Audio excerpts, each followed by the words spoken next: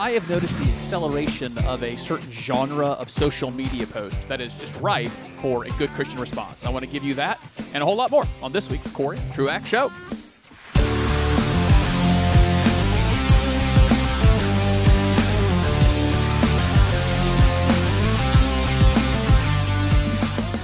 I will indeed have for you a response to this growing genre of social media posts that I see, but I also have our weekly look at a hard-to-interpret Old Testament law. I have some teaching to do that I think would be helpful about civics, governments, and what their roles are. So just some general teaching you might have forgotten from a history class or a government economics class. There are some things I need to remind you of, and things that we need to work through, maybe even teach to our children. But we're going to start with a shooting in Jacksonville and the occasion that it gives us to talk about another ideology I've seen emerging on the internet. We'll do that in just a moment. Welcome to the Corey Truax Show, wherever you find podcasts. Amongst many things I get to do, one of my absolute favorites is serving the awesome people of Beechwood Church. Beechwood Church meets at 10:30 on Sunday mornings in Greenville. You are invited. You can find more on the interwebs. You can just search for our name, Beechwood. It's got two E's in it. It's not like beach when you go to the beach. It's Beechwood, like the actual type of tree. Here we go. I certainly recognize all of the conservative media angst regarding the shooting in Jacksonville, just on the face, horrific story. If you somehow haven't heard, a mentally ill person who definitely also had absolutely ethnically prejudiced, we call that racist. I like to try to use more biblical language, ethnically prejudiced views, anti-black views. And both things are true. This person, much like the killer of children in Nashville, was both mentally ill and found some dark ideology and caused that person to kill. This person had mental illness and very destructive, sinful, racist views that are ethnically prejudiced views that caused this killing. Killed 3 people in a Dollar General. Now, I get the conservative angst about media coverage and narrative and all that. I don't want to interact with that. There's plenty of other talkers, because there's an endless supply of podcasts. There are plenty of talkers who will give you that. I'm not saying it's illegitimate. I am telling you that this has given me occasion to talk about something I've been wanting to talk about a little bit. So I've been into this world for a while now, this theonomy world where we are asserting that the Christian should want a general equity of God's law, God's thinking, that we should assert that in governments all over the world. Wherever a Christian lives, that's something they should be seeking out. And then a little bit more into that post-millennial world where we're optimistic. We think that the world can be better for our kids and grandkids if the church will do what it's supposed to, if men will take responsibility over their households, and if men and women will partner together in raising families, we can actually see good things happen. All right, so that as I get into that world, as you've heard me bemoan, sometimes the things that those people say, the people that I now identify with, sound insane. They say things that might be biblically accurate, but in our modern world sound radical and insane. Now, here's what I've noticed that's done. Some people that identify with those types of movements, theonomy in particular, the idea of God's laws needing to be in place at some level today, they do think some crazy things that are actually sinful things and wrong things, and now they feel emboldened to say them. So as some folks say, what are some of the ones I bring up all the time? Prisons are unbiblical, public schools are unbiblical, and your taxes are immoral. All right, so these all sound very radical and crazy. They all sound crazy and radical. Well, that's going to feel emboldened some people who think actually really bad things. Here's what I noticed. There's a guy named Owen Strachan. It's spelled Strachan. I don't know why it's pronounced Strachan, but it looks like Strachan. He's on Twitter. You can go find him if you want. Owen Strachan. He is in my theological tribe. He's one of the guys I've learned from. He's a little younger than I am, but I've learned from him as I've made some adjustments to my own theological views. He is at a bit of a Twitter war in the last few weeks with some people who call themselves KINISTs. That's KINISTS, KINIST. They are purveyors of a theology, or at least a system of thinking called KINISM. I'm going to tell you about it in a minute. And he's doing a very effective job of saying to them, no, you are not associated with us. Your views are outside of orthodoxy. They are outside of they're in sin. And so I want to respond to it, because let's say you start going down the same rabbit trail I do. If you encounter these KINIST people, I want you equipped to respond to them. So, and I think this deviates, or at least, that's not the right word. It emanates. That's a better word. This emanates from the Jacksonville shooting, as racism, as ethnic prejudice drove that kind of action. It's going to be very important that we, the American church and churches around the world, are the people that teach clearly about what God thinks on ethnicity and what the world calls race. The Bible's view on race is that there actually is only one. There is one human race. We are all humans. Our pigmentations and cultures are different. Our ethnicities, that's the better biblical word, our ethnicities differ. And as I'll argue here in a minute, and God has no preference for any ethnicity. And I'll give you why in a minute. All right, so let's do KINISM. What is it? These people believe in separating the ethnicities. They would probably use that word. Maybe they would say race. They make these arguments that in the Old Testament, you have Genesis that says that God made all of these land creatures after their own kind, and that they associated with the same kind. They will use that term to imply that to ethnicity. They will talk about Old Testament laws where marriage was forbidden between, let's go, the people of Israel and the people in the land of Canaan. And they will say, well, if you guys are saying we're applying Old Testament law, well, we need to apply this one too. If you guys are out here saying you want to apply criminal law from the Bible to the modern day, well, why not this one? Why not this law about not marrying outside your kind? What about the Genesis view of going after your own kind in marriage? That's their arguments. They are bad and unbiblical arguments. I want to give you at least 3 reasons why. 1, God's concern was never ethnic. In those Old Testament laws, it was always about holiness and purity. Many of those the people in Canaan, the promised land, were as morally deprived as child sacrifice being normal. They were at least worshiping false gods. And the concern of those commands was not that you not marry someone who doesn't look like you and your family, but that you would not defile God's people by bringing in false gods.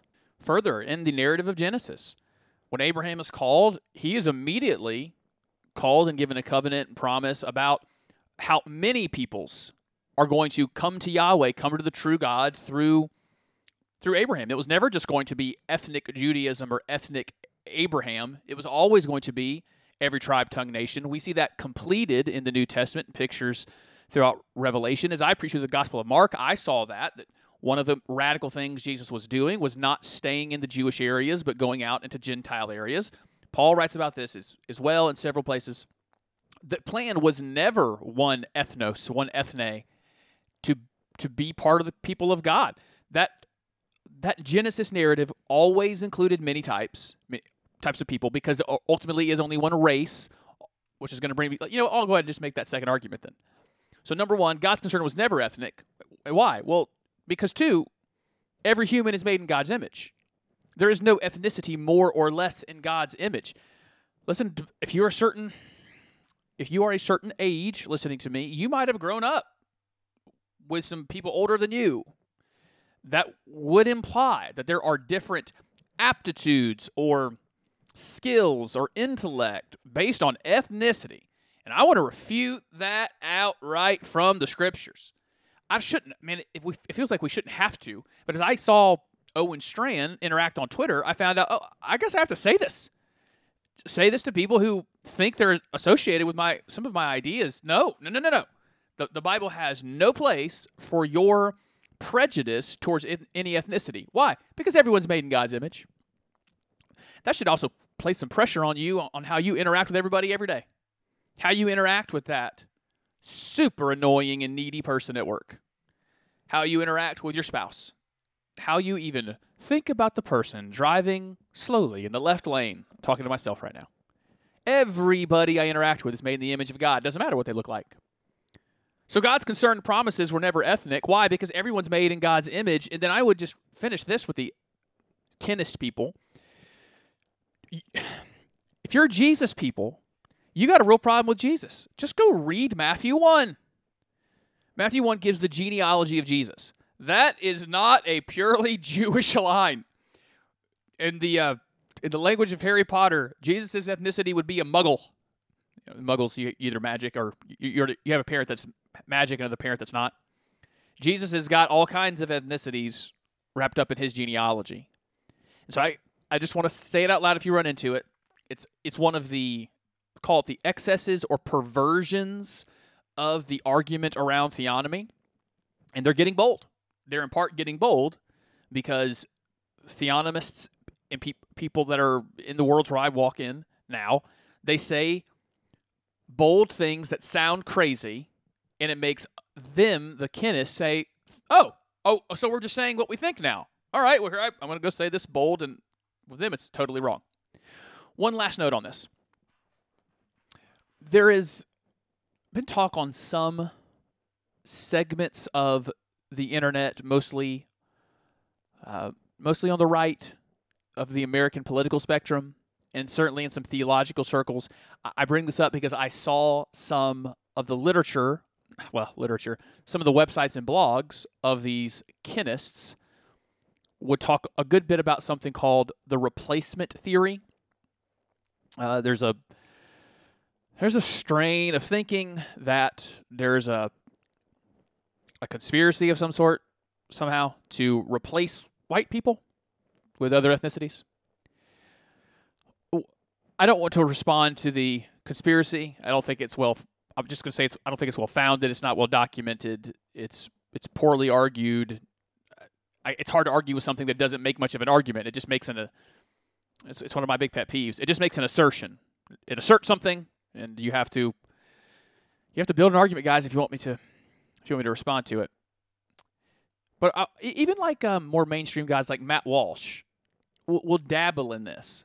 That I think he would just say that American secular leftism hates white people and wants to see them eliminated. I don't know. Maybe there's some person or people on the fringes that think that's true. But I also want to I want to prepare the Christian for what might be what the next 100 years, 150 years looks like in our country. The church is doing its biggest growth in Asia, Africa, and Latin America. One of the things we desperately need in the United States is more Christian people, thoroughly Christianized people. We can do that here through evangelism, and that will encompass and include all the ethnicities. But I think in my lifetime, in my oldest years, we are going to come to a conclusion as a country that our social safety nets and welfare systems are unsustainable because we didn't have enough kids, and we're going to need new blood. We're going to need blood transfusion to be healthy. That would mean looking around the world and bringing in new people that are not going to look like the majority of people have looked in the United States for most of the time. I don't care one way or the other what they actually look like. I am concerned for this, though. I'm concerned that we are bringing in Christianized thinkers. That might be I'm just theorizing now. That could be the Lord's plan. I mean, we're not the apple of God's eye. America's ultimately not important to God's plan. But what if that's what he chooses to do? We see not mass, but very encouraging conversion in Latin America, South Korea, even China and India, and then at crisis point, the United States needs new blood, and they import a bunch of Christians who have Eastern mindsets, and so they're not as turned off by the Bible's laws and the Bible's thinking.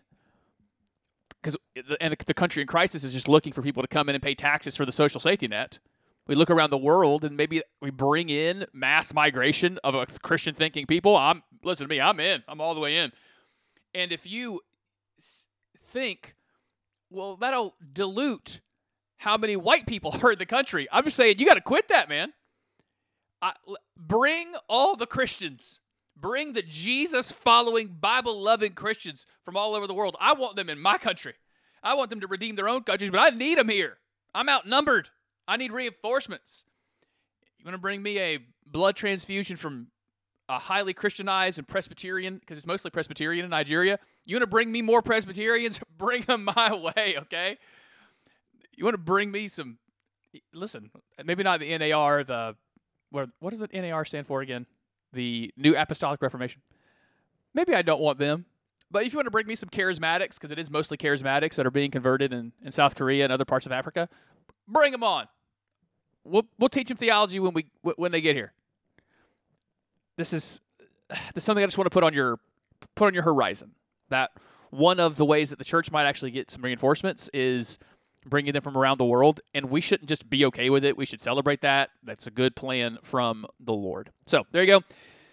I saw that errant ideology and wanted to respond to it. We have been talking a lot lately about how we integrate good biblical law, good biblical justice, and how it's going to look in modern day. We are trying to think about how to apply all these modern laws to the modern world, as these KINISMs were not thinking well of.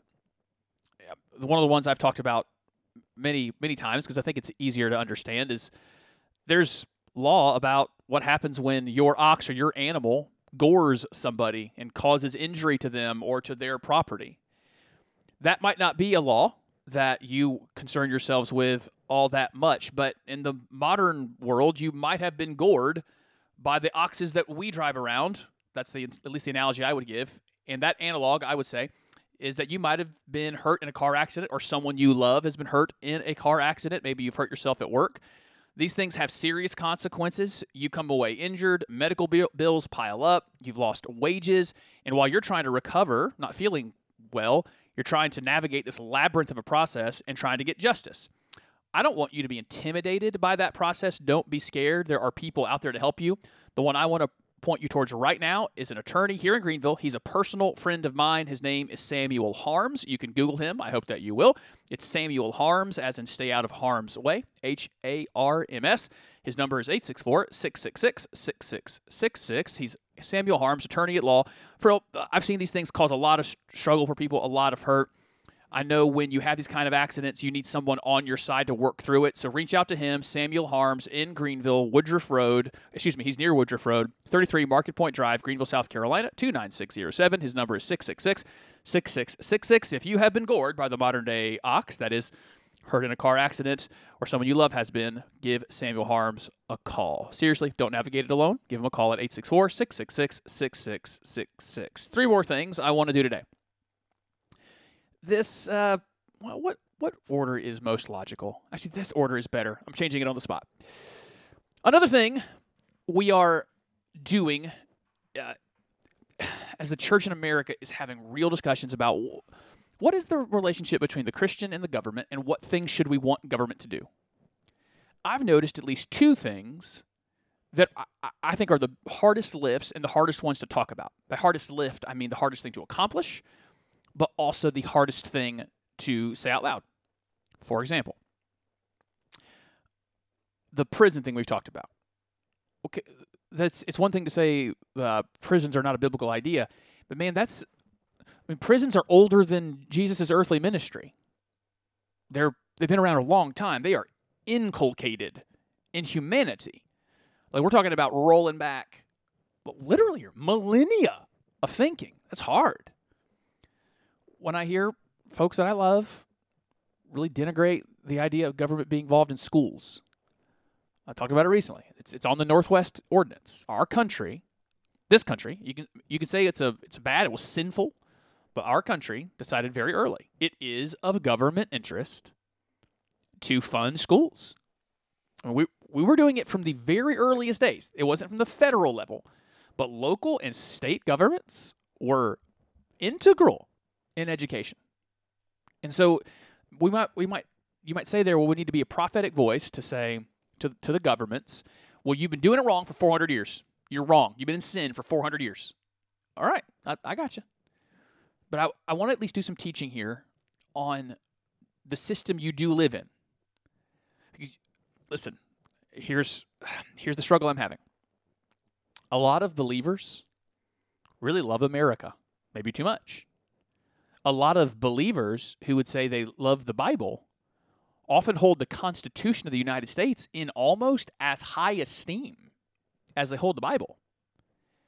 And so if you start teaching some Bible that says the Constitution's wrong, that's going to cause some consternation. Listen, that's worth it. It's worth causing consternation if you're speaking the truth. But I want us to at least know what our documents say in the United States so that we know where the things conflict. Because I don't want to denigrate. I think sometimes the arguments I hear on YouTube, on TikTok, they're just so black and white and so unnuanced that some of these people, I don't think have thought through all the implications of what they're saying. They're so caught up in saying what they think is true. They haven't thought through it totally. Let me just give you an example. Here's some teaching. This is knowledge I think every American should have. I think it's knowledge that if your kid gets out of high school and doesn't know this, we got a real problem. We need to fix it.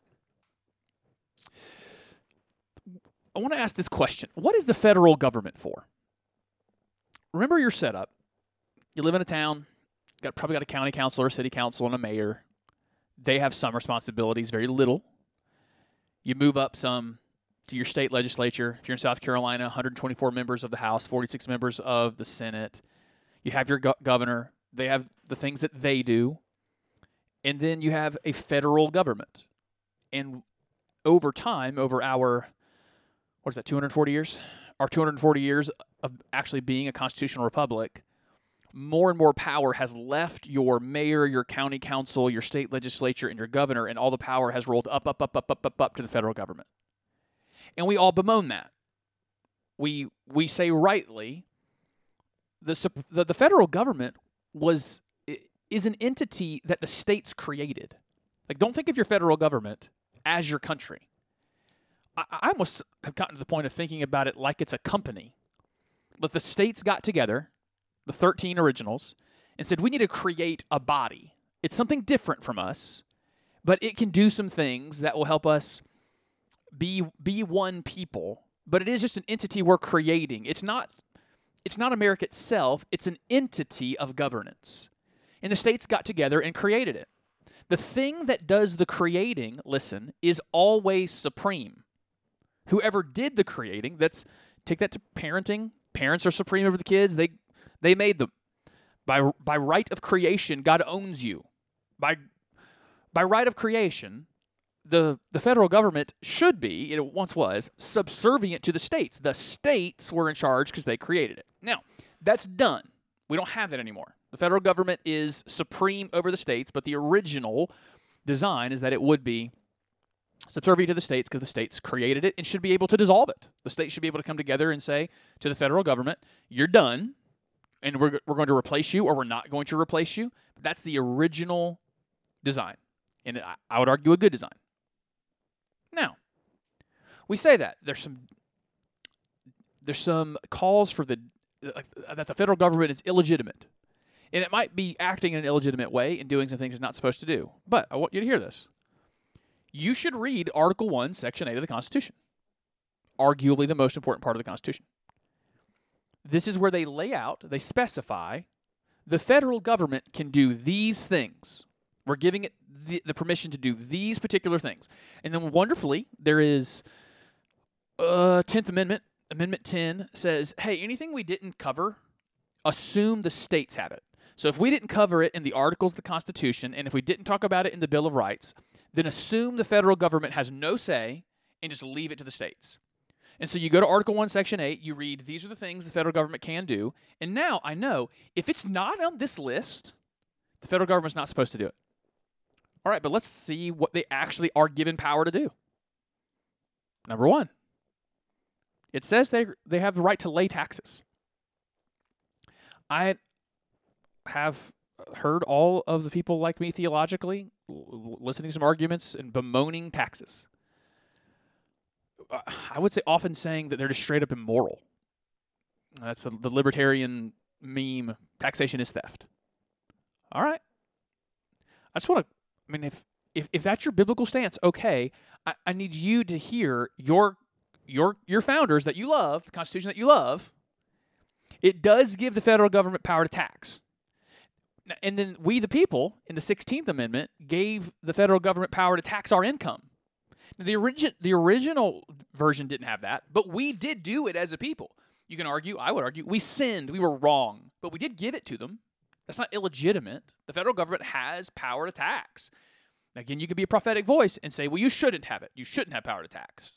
All right, but it does give them that power. It's in Article 1, Section 8, and it's like one of those things.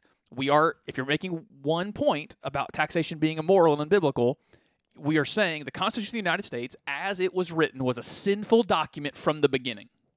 That's okay with me. I'm not married to the Constitution. I just need us to understand what we're saying and make sure we understand all the implications. Number two, it gives the right of the federal government to borrow money. We are right to, I've been using this word too much, bemoan. I don't like to use the word complain. We are right to criticize that we are in too much debt. You know, it's actually Alexander Hamilton, who had the musical done about him.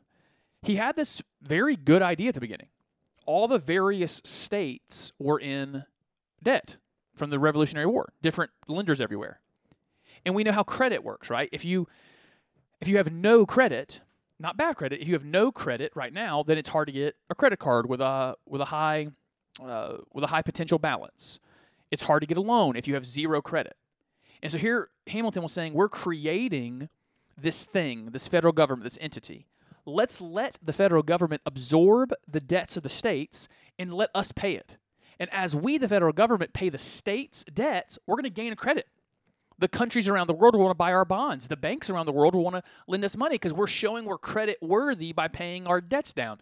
And in the process of creating the Constitution, we said to the federal government, you can borrow. I would argue that's good.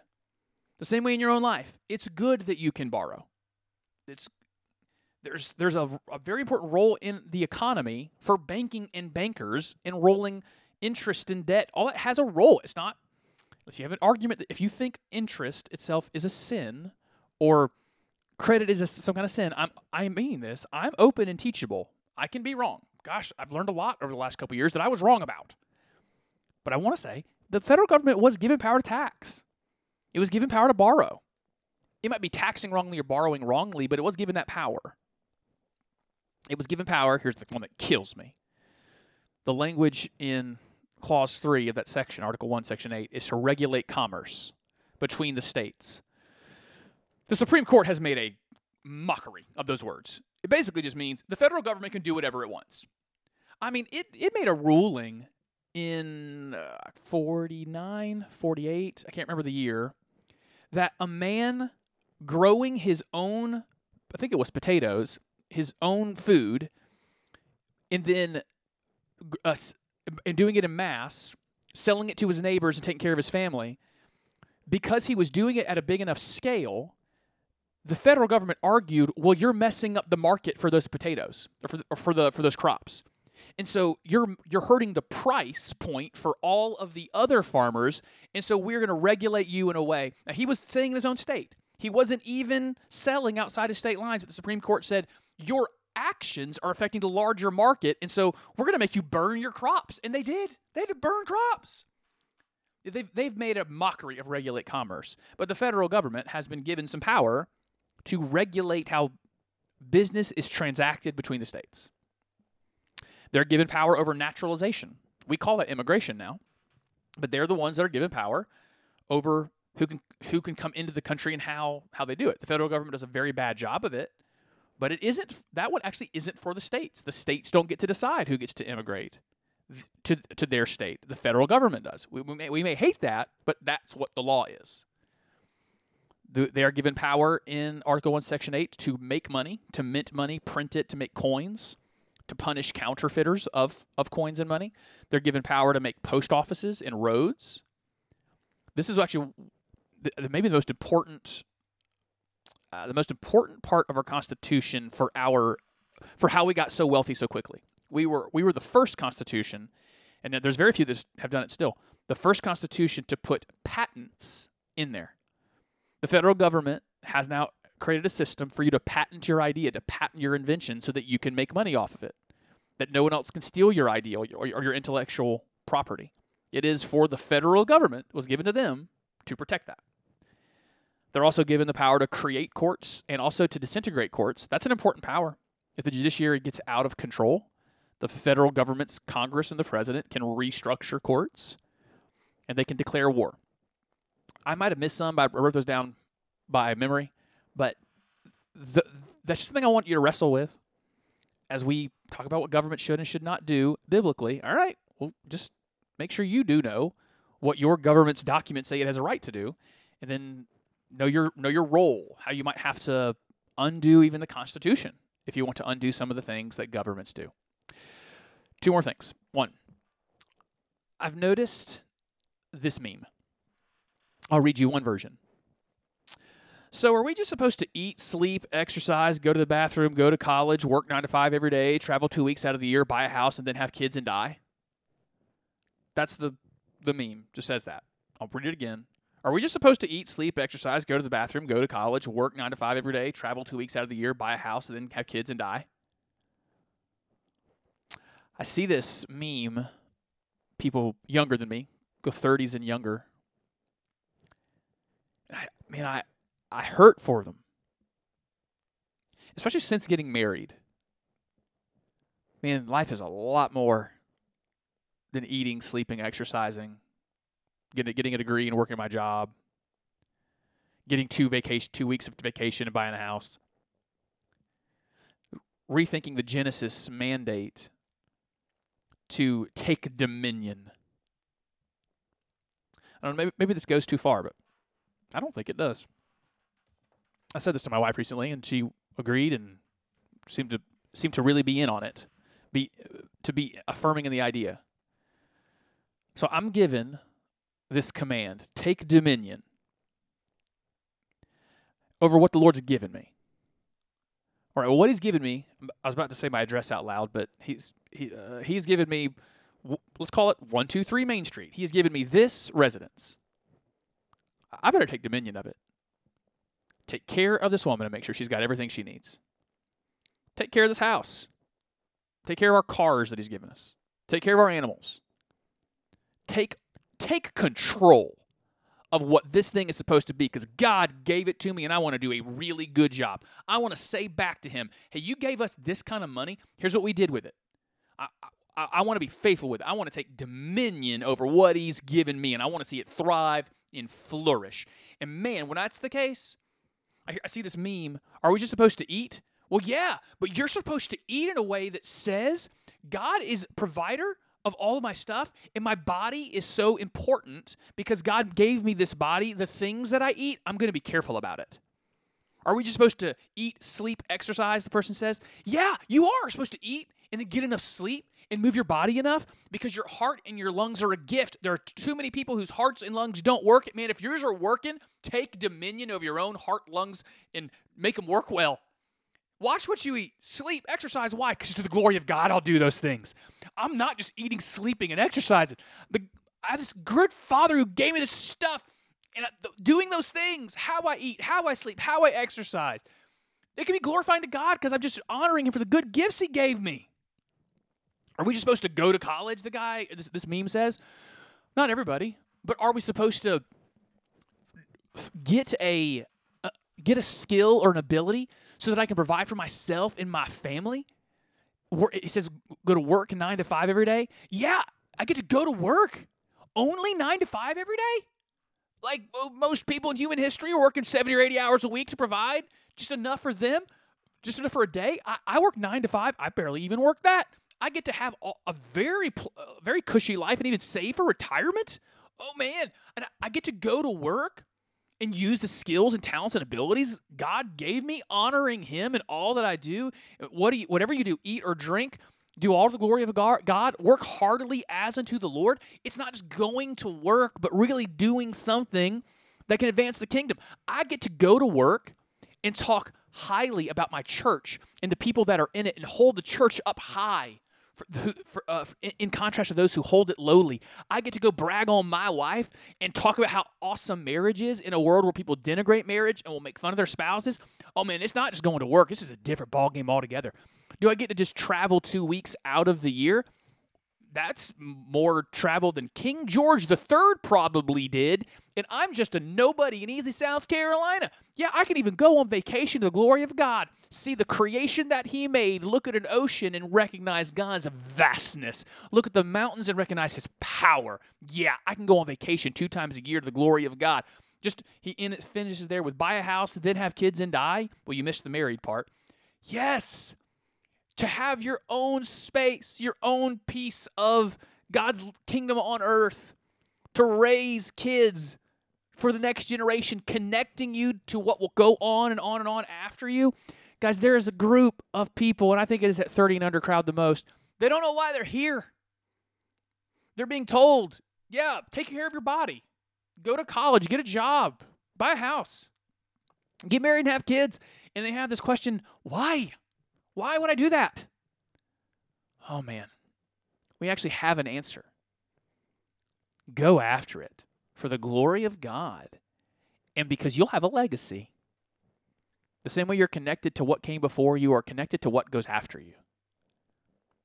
I see it growing, and I want us to be prepared to talk about it, to give people a lot of hope. There's a lot of good reason to go live this life, not just the American dream. The American dream is empty. But to go live the elements of the American dream for God's glory, man, go after it. All right.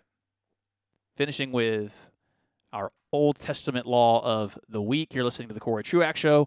Wherever you find podcasts, you can find me on Facebook, Twitter, or Instagram. Look for my weird name, Corey Truax. You can also email the show at CoreyTruaxShow@gmail.com, CoreyTruaxShow@gmail.com.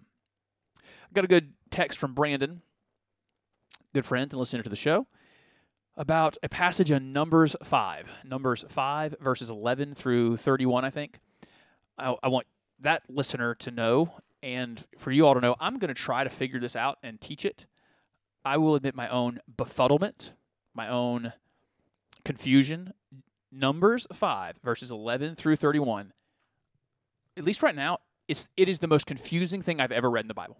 I have no idea what it is. I want to come to you with some answers. And so he asked me this. I've also had someone else in my life ask in person, what is this? Like you've said, the law is important. What is this thing in Numbers 5? The answer is, I don't know. I'm going to try to figure it out, and I will try to bring it to you. In the meantime, I'll stick with my plan. I wanted to talk about one objection I've heard from atheists in the past about laws about slavery.